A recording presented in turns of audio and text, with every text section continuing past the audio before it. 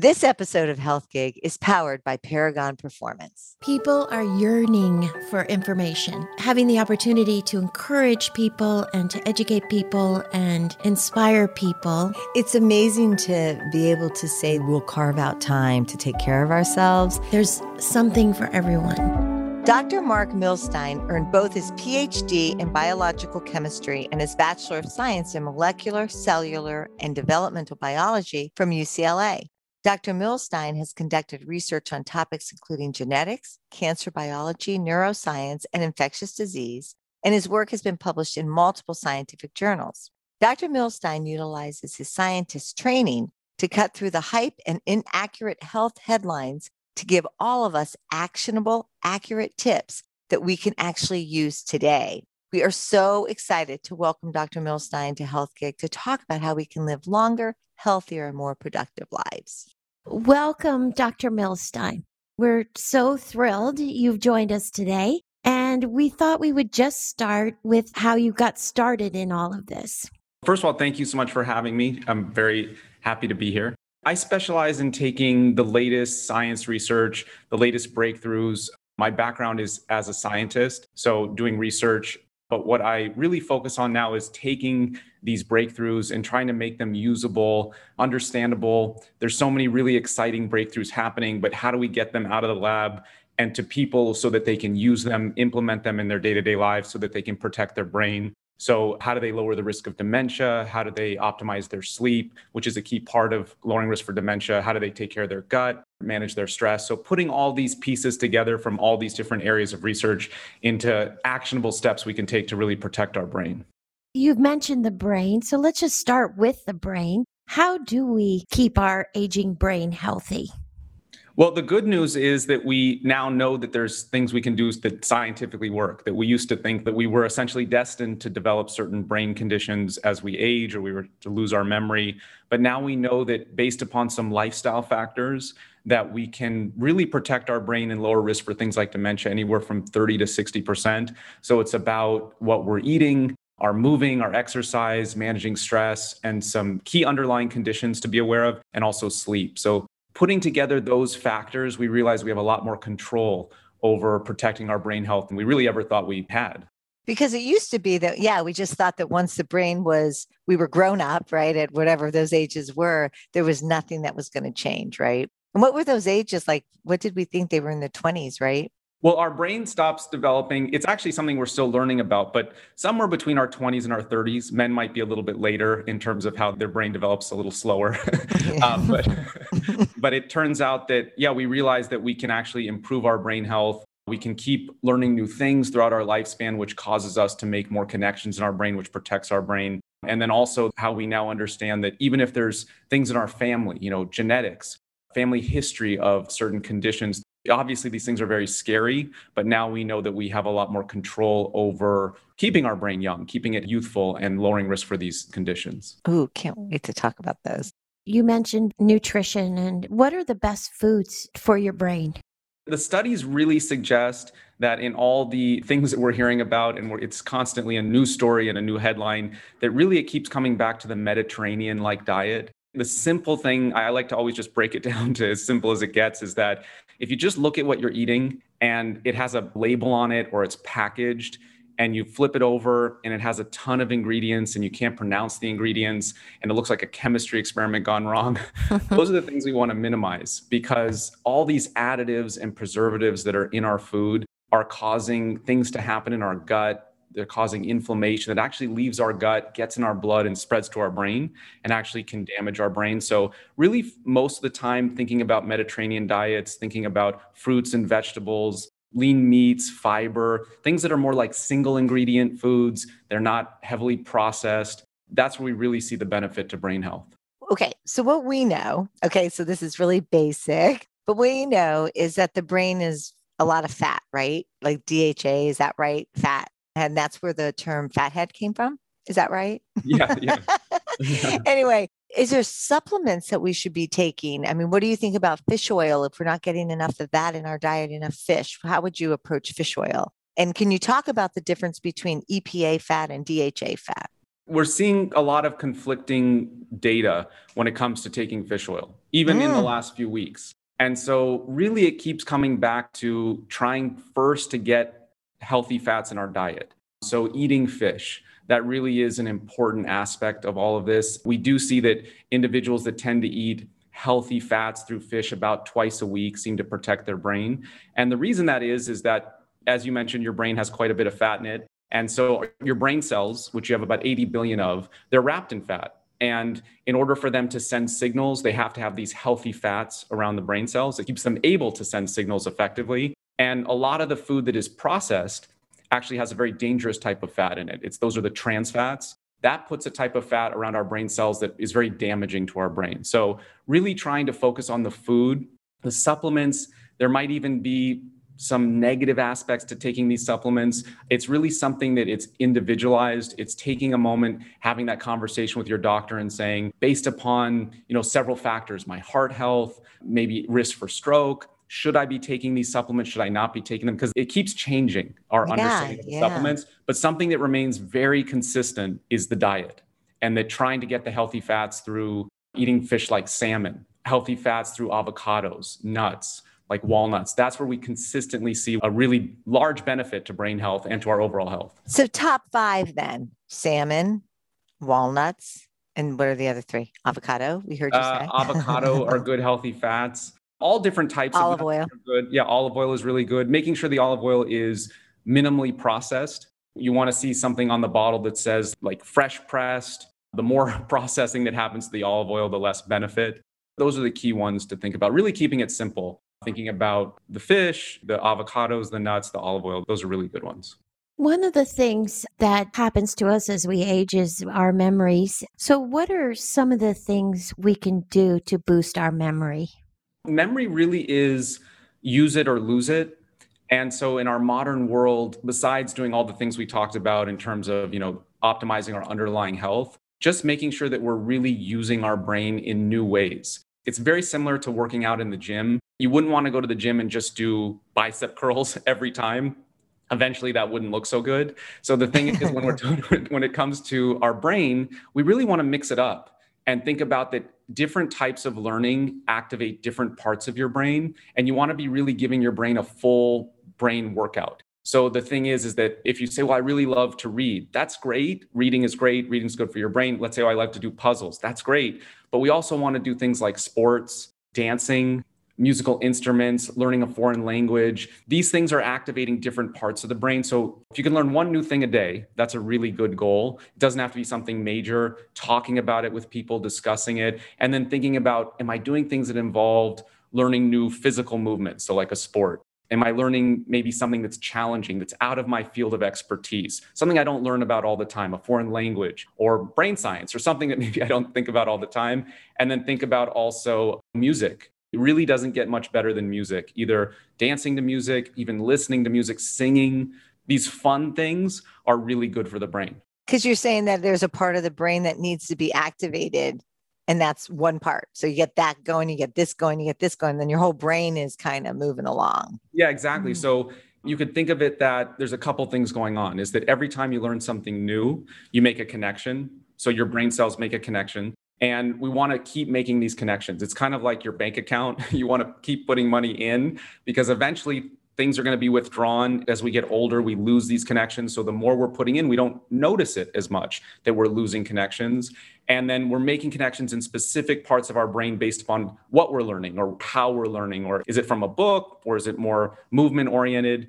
And so we don't want the parts that we're not using to wear out or to atrophy. And so the idea is that if we can think of it like a full brain workout, cross training. That makes sense. Yeah, you're doing aerobics, you're going for hikes. Think about that with your brain too, and make it fun. It should be things you've always wanted to learn that are fun, that are socially engaging. That's another thing we can discuss, is that how important social engagement is, just socializing, being with people, talking to them. We really see that not only is loneliness a major risk factor for dementia, but staying engaged, learning new things, it's critically important. And the loneliness is, again, because while you're just there and you're not engaging. Is that what you're saying? So it's a couple reasons, and it's become so important to discuss that we're actually seeing data that suggests that loneliness as great of a risk factor to our health as things like obesity and smoking. And that sounds shocking to hear.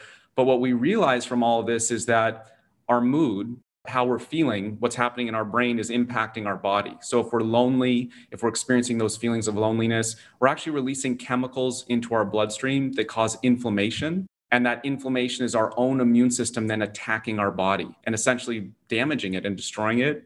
We also have data that shows that when we're feeling lonely, it changes how our genes are turned on and off. And it turns genes on in a way that's actually quite dangerous for us. So it's troubling to hear, but it's another avenue that we can say, oh, this is something that's important. And we can prioritize engagement, social interaction, reaching out to people, making phone calls, talking to people, meeting up, especially as people get older. The loneliness does increase. Things do happen that can make us lonely as we get older, but we want to get the word out that this is important, and we want to make steps that there's things we can do to decrease this loneliness. So you mentioned earlier about gut health. How is the gut related to dementia or Alzheimer's? Yeah. And I have a question. Could you also tell us what is Alzheimer's, what's dementia, and why do we use them interchangeably, and should we use them interchangeably? Yeah, that's a really good question because they've been used interchangeably for a long time, but now we separate them out. We want to clarify that dementia is just a term for symptoms of memory loss. So there's many things that can cause dementia. There's actually 200 causes, over 200 causes of dementia. Somebody could have an accident. They could have a brain injury. It could be a side effect to a medication. All these things can cause dementia, the symptoms of memory loss. Alzheimer's is one specific disease that causes the symptoms of dementia. It's the most common disease that causes dementia. There are others, but it's the most common. So we have to talk about it. And really an important message is that, in the past, people might say, oh, this individual is showing signs of memory loss or dementia. There's nothing we could do. What's the point of looking further? It's just part of aging. We want to really throw that idea away because 20% of all cases of dementia are actually quite easily treatable. So we always want to say, what's causing it? Always want to dig deeper because it would be so tragic if somebody was living with dementia and we just said, oh, there's nothing we could do. And it was caused by something we could easily treat. And even if it is determined to be Alzheimer's that's causing the dementia, just in the past year, we have all this information that we can slow down the progression. We used to say, oh, there's nothing we could do. But now we know that by optimizing the things we're talking about, social interaction, the diet, sleep, making sure someone's sleeping, underlying conditions. It's not just one thing, it's a combination of factors. And if we optimize them, we have this data that we can slow down the progression, even if it's Alzheimer's, which we couldn't say before. So short-term memory loss seems to be what happens as you age. I know with my dad, he couldn't remember if he had dinner, Why is that we lose our short-term memory and not necessarily our long-term memory? Yeah, it's very interesting. So our short-term memory is based upon a part of our brain called the hippocampus. And imagine something that looks like a seahorse. It's a structure in the brain. Essentially, what happens is that our ability to remember things that happened recently is based upon the function of that part of the brain, and it becomes damaged. It's one of the parts of the brain that becomes damaged early on in many cases of dementia. But information can be stored all throughout the brain. And so what can happen is that things that happened 10, 20, 30, 40, 50, 60 years ago can still be accessed or remembered because that part of the brain is not yet damaged. But the ability to learn new things or to remember what happened recently, that part of the brain becomes damaged. Really, what we see also is that, for example, we've seen this in some studies and some interesting documentaries, is that individuals with dementia, you can play them a song, from their childhood or from their early adulthood, a certain song, and all of a sudden memories start to flood back because that song activates parts of the brain that are still not damaged. And all of a sudden, it's almost like it awakens some of these memories, or though in great detail, things will be discussed that happened decades before. That happens to me. I won't have remembered something for 20 years, and then all of a sudden the memory will come back and I'll be like, whoa, I haven't thought about that. Where does your memories go? It's really interesting when you think of a person. So if you conjure up the image of somebody, pick anybody right now, that person's memory is not stored in one part of your brain. So you couldn't just remove a little part of your brain. I don't know if you remember the movie Eternal Sunshine of the Spotless Mind with Jim Carrey. He wanted to erase the memory of his ex-girlfriend. In the movie, there's this idea that, you could interfere with a few brain cells and then that person's just erased. And it doesn't work that way. unfortunately with X's. But instead, what happens is that if you conjure up the image of somebody, they're stored all throughout your brain. So that the way they look is stored in one part of your brain. The way they sound is stored in a completely different part of your brain. Your emotions towards them is stored in a totally different part of your brain. And then what happens is that when you think of them, you amazingly pull all this information together to have a cohesive image of that person. And so what can happen is that if you're out walking around or you're just going about your day, something about some tiny facet of that person or that memory, which is scattered all throughout your brain, can be triggered. And then all of a sudden you remember something that you haven't thought about for, 20, 30 years. Not to go too off track, but just an example that's often used is, for example, if you're afraid of going to the dentist and that causes you anxiety, you feel stressed and anxious about that. When you went to the dentist, well, there's the sound of the drill, there's the color of the room, all that stuff gets fragmented all throughout your brain. 10 years later, you're walking down the street by a construction site, you hear the sound of the drilling of the construction or the jackhammer. It sounds like the drill. You might never even in your mind put that together, but your brain says, oh, that sound reminds me of the sound of the dentist. And all of a sudden you have that feeling of floating anxiety, or you have all of a sudden, oh, I think of the dentist. And so it's this idea that our brain is so complex that it fragments everything, and little moments will trigger memories that we haven't thought about in years or decades. So it's based upon the fact that you don't store everything in one spot. It's all over your brain, and you can easily trigger another thought. So interesting. It really is. So back to the gut. Yeah. What are ways we can improve our guts, and just talk about the gut? I didn't answer that question, so I'm glad you brought that back. So what we realize is that everything you eat pretty much, it ends up in your gut. And then you have this bacteria down there, and you have pretty much, we think, as much bacteria living in your gut as you do human cells. So you have all this bacteria down there, and the food that you eat, you really can't digest most of it. It's the bacteria waiting in your gut that basically breaks apart the food, releases the nutrition that then gets into your bloodstream and you can use. Now, we basically have good bacteria and bad bacteria. We have the types of bacteria that breaks apart the food in a way that releases the nutrition into our bloodstream. It actually can release things into our bloodstream that help our mood, helps us sleep, helps us feel good, might lessen anxiety. But at the same time, we have certain types of bacteria that grow in our gut that can release negative factors into our bloodstream. So things that raise our levels of stress, our anxiety, raise inflammation that can make its way to the brain and attack our brain.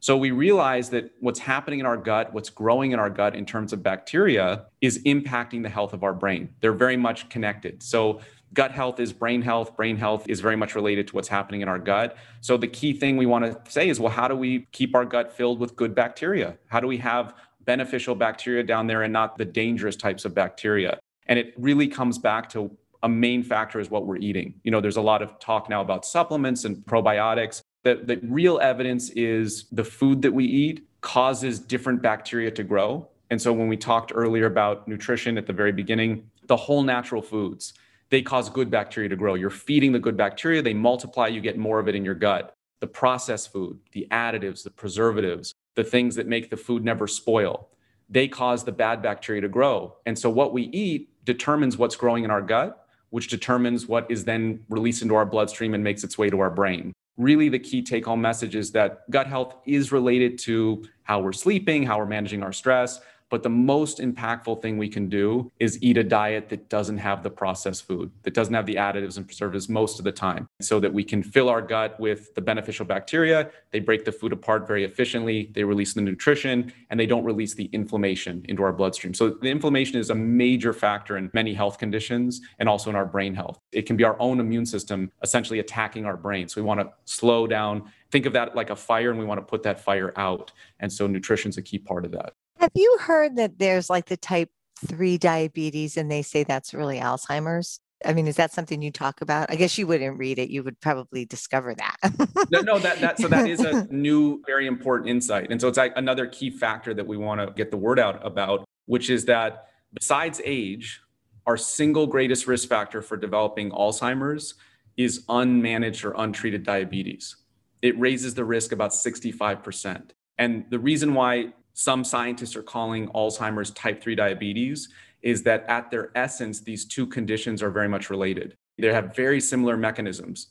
Alzheimer's is not just one thing that's happening. It's inflammation, it's the buildup of these plaques and tangles, and this essentially what we call trash that builds up in the brain. But it's also how our brain metabolizes. So diabetes is related to how we deal with sugar and how we metabolize our food, but our brain is also uses sugar. That's our brain runs on sugar. In Alzheimer's disease, that process breaks down, just like it does in diabetes. So they're very similar conditions. And if diabetes is not treated, it dramatically raises the risk of Alzheimer's. Again, these things sound really scary, but we actually have data that shows that if we effectively treat diabetes, we're actually protecting the brain.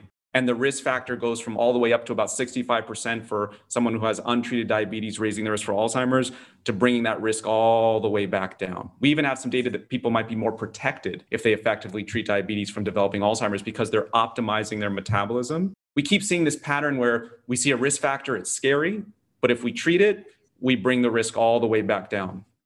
So people that have Alzheimer's who have been diagnosed with Alzheimer's, and if you can just briefly tell us the stages of Alzheimer's, are they diabetic? Are their blood sugars elevated? They can be. The thing about Alzheimer's is it's multiple factors. And one way that we like to think about it now is it's kind of like the old saying, the straw that breaks the camel's back. Each of these conditions, diabetes, that's like one straw. What's happening in our heart, that's another straw. What's happening in our gut, that's another straw. How we're sleeping. For people, it's different amounts of straws.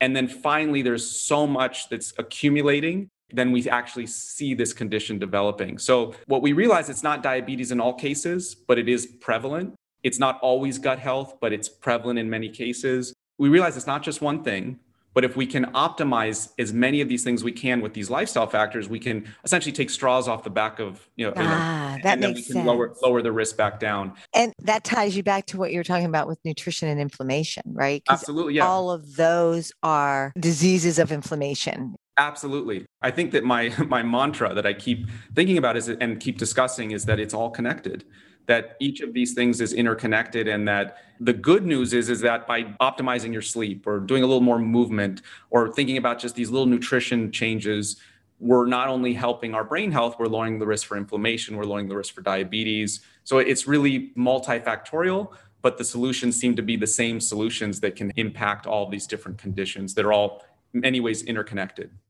Let's say we try every lifestyle change in your life and you're still suffering from some kind of dementia.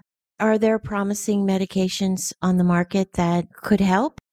So there's been a lot of news lately about specific medication for Alzheimer's called Aduhelm.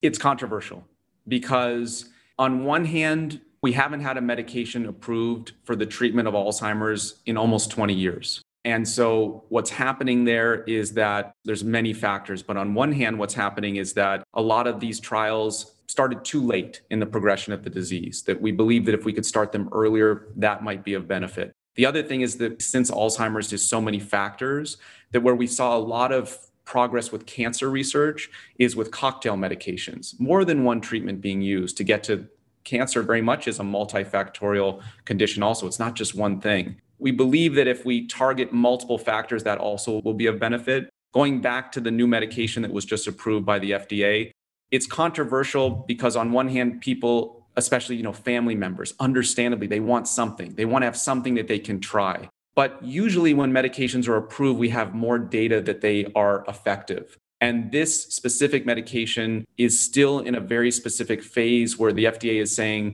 we're not completely sure how effective it is. People can try it. We have some data that it's effective. We have other data that it's not as effective. It could be based upon when we're trying it in terms of the progression of the disease. It may be it specifically helps in certain individuals and not others. But we're giving people the opportunity to try it. We're going to be tracking this for the next several years. And if we don't see effectiveness, it may no longer be approved. So there's a lot of heated arguments on both sides of some individuals saying, and some scientists and doctors saying, well, we need something we can try. People are desperate, especially once the disease starts to progress. And on the other hand, people are saying, well, this really wasn't ready yet for approval. So there's the controversy there. On the other hand, where we're seeing a lot of hopeful insights is that diagnosis earlier. Blood tests are on the horizon where we can tell if somebody has risk factors or that they're developing Alzheimer's or dementia, possibly decades before they'd ever see symptoms. What we believe is the earlier we try medications or lifestyle interventions, the better outcomes that we will see. Like cancer. Just like cancer, early detection. Even though Alzheimer's is scary and it's understandable that somebody may say, well, I don't know if I want to know. I don't want to know if I want to know if this is in my future. We want to change that mindset and say that just like cancer, if we can detect it early, we believe that we can slow down the progression in many cases and have this be something that can be managed. That's really the goal. As we wait for new medications in the pipeline, and there are new medications being tested that will look at inflammation, getting rid of the plaques, and a combinational approach. So there is a lot of hope on the horizon. Two questions. One is, I guess it's really important that we make time for sleep, because that is something that, if you could talk about the dirt and all that, because that's something that is in our control in a way, right? That's such a good point, is that we always want to leverage the things we have control over. Mm-hmm. And so there are aspects of this we don't have control over, but there's quite a bit we do have control over. So the things that we talked about, how you're eating, what we're learning, and sleep is a big one. And so the reason sleep is so important is really two key things. And one is quite striking, and that is what you mentioned, this idea of this buildup of garbage or waste or trash. So essentially, a big breakthrough in brain science has been that, I'll go back one step, is we knew that the brain made waste. We knew it made garbage. We knew that just part of being alive, in fact, just to put in perspective, your brain's about 3 pounds. Every year you make 5 pounds of waste, of garbage, of trash, just by being alive. But we could never figure out where it went, how we got rid of it. And then there was this major breakthrough that tonight, when you go to sleep, your brain's going to actually shrink down and squeeze like a sponge all of the garbage out. And it's going to squeeze it out into empty space, because your brain's now smaller in your skull, which is kind of bizarre to think about. But it's squeezing all this garbage out. Imagine it flowing into this empty space in your brain and your skull. And then fluid comes up from your spinal cord and washes all this trash away. So every single night while you're asleep, you give your brain a squeeze and a wash, and you get rid of all this trash. And Alzheimer's, many forms of dementia, Parkinson's, at their essence, they're the buildup of this waste. That's part of what's happening in these diseases. So we realize that sleep is just absolutely critical, because we want to wash that trash away every single night. And the reason it's important, right, to have a good sleep regimen, and I'm asking this, is that the janitors or the squeezing stuff can't manage the buildup of 30 days, right? They're only there for X amount of hours. That's exactly right. So that what you're highlighting is this idea that I'll make it up on the weekend. Yeah. And what we're seeing is that in many cases, that chronic state is really bad for the brain. It's very difficult to catch up once the buildup takes place. Most people don't have a great night's sleep every night. That's the reality. But the more nights that we can try to have a good night's sleep and we can make this a priority, the better. Not aiming for perfection, but just saying that this is just something we want to realize is important. And the old idea of, it's a badge of honor, not to sleep, instead of saying, no, this is a priority. This is something we're protecting our brain every day. And if you wake up and you kind of didn't get a good night's sleep and you have that kind of foggy, fuzzy feeling, at its essence, that's that buildup of trash that we didn't release and get rid of that night. So we really want to each day try to get rid of as much as we can. And that really has an impact down the road. And what you're saying is everything matters. So if I'm eating correctly, and if I maybe miss a couple nights of sleep for some reason or another, right, it won't be devastating. But bad diet, no sleep, stress. It's that whole thing. Gotcha. It's kind of like leveraging. And someone else I was discussing recently said, it's like compound interest. It might not be noticeable day to day, but when you look back and you think about all these little habits that add up over time, it's about most days trying to get a good night's sleep, most meals trying to eat this way. Not every, we want to live, we want to have fun, and we want to do things, but most days getting in 30 minutes of walking. Can we get in 30 minutes of walking a day? It doesn't have to all be done at the same time. Most meals, can we throw some fruits and vegetables on our plate? Always think about what we can add in, not what we're just taking away. And also thinking about, I really do need to get this sleep. I don't have to feel guilty. I really need this sleep, and I don't have to feel like I'm not working hard enough. Like, we will work harder tomorrow if we get a good night's sleep. People often ask, how many hours is a good night's sleep? What do you think about that? And how do you feel about sleep aids? The studies suggest that anywhere between 7 and 9 hours of sleep is optimal for most people. Now, past 9 as adults, so kids can sleep quite a bit more, but as adults, more than 9 hours, we start to get concerned that might increase risk for things like depression. There is something essentially as too much sleep. Less than 7, there are people out there that can sleep less than 7 and they're just fine. They actually have certain genetics. They're called short sleepers, but they're very, very rare. So you want to make sure that if you're sleeping less than 7, that you're passing every physical test, every cognitive test, and you're not just kind of plowing through. If someone is sleeping less than 7 and they're physically and mentally great, then that's fine. But for most people, somewhere between 7 and 9, the idea is trying to get that most days of the week. In terms of the sleep aids, it's very similar to all supplements. We want to be really careful. They're not regulated by the FDA. There's some concerns about what's actually in those supplements. There's concerns about how effective they are, how they can throw off certain aspects of our brain health. For example, melatonin, that can be used under the care of a physician. There is some concern about people just grabbing it and using it and saying, oh, I'm just going to use it to help me sleep. There's concerns about how it impacts the brain, especially in the long term. What we really do know that seems to be more beneficial than the supplements is actually getting natural light in the morning. So something as simple as soon after waking up, getting outside and getting some fresh air, walking outside, even on a cloudy day for about 10 minutes is something that's been shown to be based upon some really interesting brain science to really help you sleep that night. It actually helps shut off melatonin. It helps wake up the brain. It helps a whole host of factors, including optimizing our metabolism, our mood. And in the last year and a half, a lot of people have been home a lot more. They haven't been commuting. They haven't been going outside. We see sleep quality has gone down. And we believe part of that is just missing out on that morning light. So before we turn to those supplements, they can be useful under the care of a physician in some cases. We really want to optimize things like making sure we're getting the morning light and other aspects that we really have a lot of data about. What about coffee? How do you feel about using coffee to wake you up? So coffee might actually have some brain health benefits. It's not something we're at the point where we would say people need to start drinking coffee for their brain health. But if people enjoy a moderate amount of coffee, there's some interesting data that it might be beneficial to the brain. Coffee can have antioxidants in it, which might help lessen inflammation. The key thing is keeping it moderate, not going past, I think the number is somewhere around 5 or 6 cups a day is where we get to see it's too much. And that can be actually quite dangerous for the amounts of caffeine that can impact our heart health. But in terms of sleeping, what we want to be aware of is that for some people, caffeine has a very long half-life. It stays in the body a long time. So if you're having any trouble sleeping, you might want to think about cutting off your caffeine around lunchtime. It stays in our system for quite a long time. On the other hand, there's people who can down a espresso right before bed and they fall right asleep and they have just different receptors in their brain. So there's an individualized aspect to this. But if you're having trouble sleeping, coffee is something on the list to investigate and push it earlier in the day.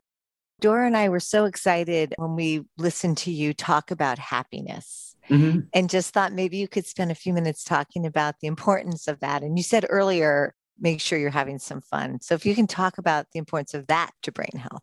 I'm actually working on my book right now, and that's the chapter I just finished. So there's all these really fascinating studies about how important happiness is for our brain health and for our physical health. It's great to be happy, but does it really matter? And now we realize that it has a profound impact on the amounts of hormones that are released into our body that are either damaging or beneficial. What's happening in our mind impacts our health, it impacts our genes. If we're happy, it lowers the risk of a whole host of conditions. People recover better from heart attacks, from strokes, if they're in better moods. And so we really take this a lot more seriously now. We want to say that we want to be aware of how do we intervene. We're living in a world where we can easily go down roads where we can be less happy and we can be focused on things that bring us a lot of anger and stress, and that's understandable. So perspective is important. Carving out time in the day to spend time to focus on pursuits that make us happy, being in the present moment, finding a sense of acceptance to the present moment is important. I just happened to see this study and they talked about friends and family. Who makes you happier, your friends or your family? I'll just ask, who do you think made people happier, their friends or their family? Well, you're talking to 2 sister-in-laws who are very good friends. So we're both, but I don't know. Trisha, what do you think? I'm guessing probably friends just because you choose your friends. I mean, in the big, I don't know. Oh, yeah. Good one. I'm trying to use my brain, Right. Is this a trick question?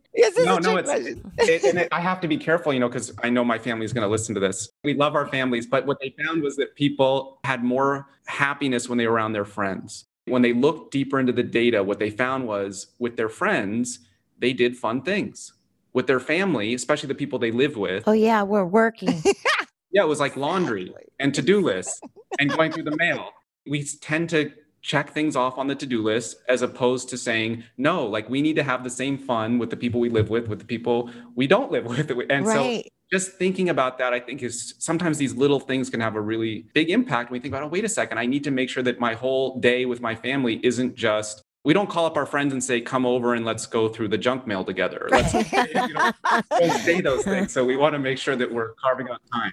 I think that kind of goes back to what you were saying too, initially, the loneliness factor, being able to have friends that you can connect with, friends that you can talk to, because sometimes you can be lonely in a group of people. These studies have shown it's not the number of people, it's not having the most followers or Facebook friends or, social media friends. It's not about being in a big crowd of people. It's about connecting and feeling close to one person or two people, just a couple people, and making that relationship meaningful, doing things that are of purpose and of value and fun, things like that. If somebody wants to be tested for Alzheimer's, do you say to your doctor, I want the blood test, or what do you do to find out if you have the gene or whatever? Tell us what the steps are.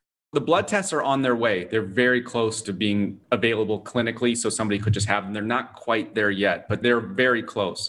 In terms of a diagnosis, it's everything from having a thorough evaluation by a neurologist who asks questions, talks about family history, talks about what the person is experiencing. On top of that, it's also some testing that's done, some cognitive testing. And then also a brain scan can be very important as well. So looking at what's actually happening in the brain, using those factors together are the ways in which a diagnosis is made. If you're feeling like you're forgetting things, is that sort of the first clue, or is it just a bunch of different things? So as we get older, it's normal, especially if we're distracted. So if we're doing two things at the same time, we're looking at a screen and then going from a screen to a screen, and then we're like, oh, what was I just thinking about? That's actually quite normal. And so really just slowing down and focusing on one thing at a time actually is really helpful in those types of memory issues. I should say, are like, where did I put my keys? I can't remember where I parked my car in this parking lot. Slowing down and just taking an extra second and saying, I need to take a moment and really think about where I parked my car. A lot of those memory issues, people are surprised they start to get a lot better. But a big warning sign is that if memory loss is getting significantly worse, it's really interfering with day-to-day life. If things that we really knew all of a sudden we're having trouble with. So for example, we always drove to a certain person's house, or we always went to the store, and all of a sudden we can't remember how to get there, or we're lost. That happening once or twice is not as big of a concern as it getting worse, it progressing. But really the message is that any changes in memory, we want to talk to a neurologist, seek out help, or just talk to a general internist, because we want to just check in on how's our heart health? How's our gut health? How are we sleeping? How are we managing our stress? We don't want to jump necessarily immediately to dementia and Alzheimer's. We just want to say that our brain health is important at any age. Are we getting enough sleep? Are we managing our stress? Because those little changes can have a big impact, and not being afraid to have that conversation, because we do see that when people start to optimize those factors, they say, oh, I'm actually, in many cases, I'm doing better. And if things are going in the direction of dementia or Alzheimer's, again, we want to know early so that we can make actionable steps. Tell us what you're doing next. I think you said you're writing a book. And share with us and our listeners what they need to know about you.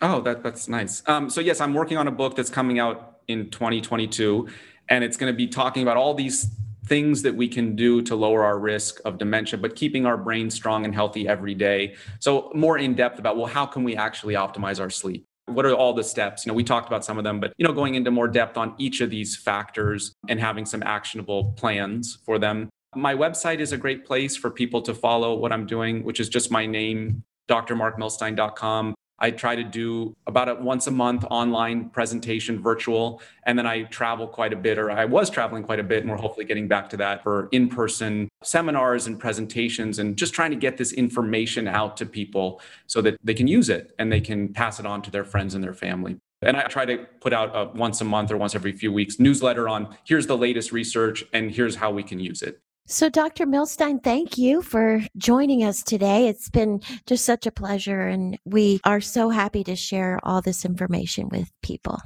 Oh, thank you so much for having me. I really enjoyed speaking with you both. Thank you for joining us on Health Gig. We loved having you with us. We hope you'll tune in again next week. In the meantime, be sure to like and subscribe to this podcast and follow us on healthgigpod.com. I'm Trisha. And I'm Doro. Be well.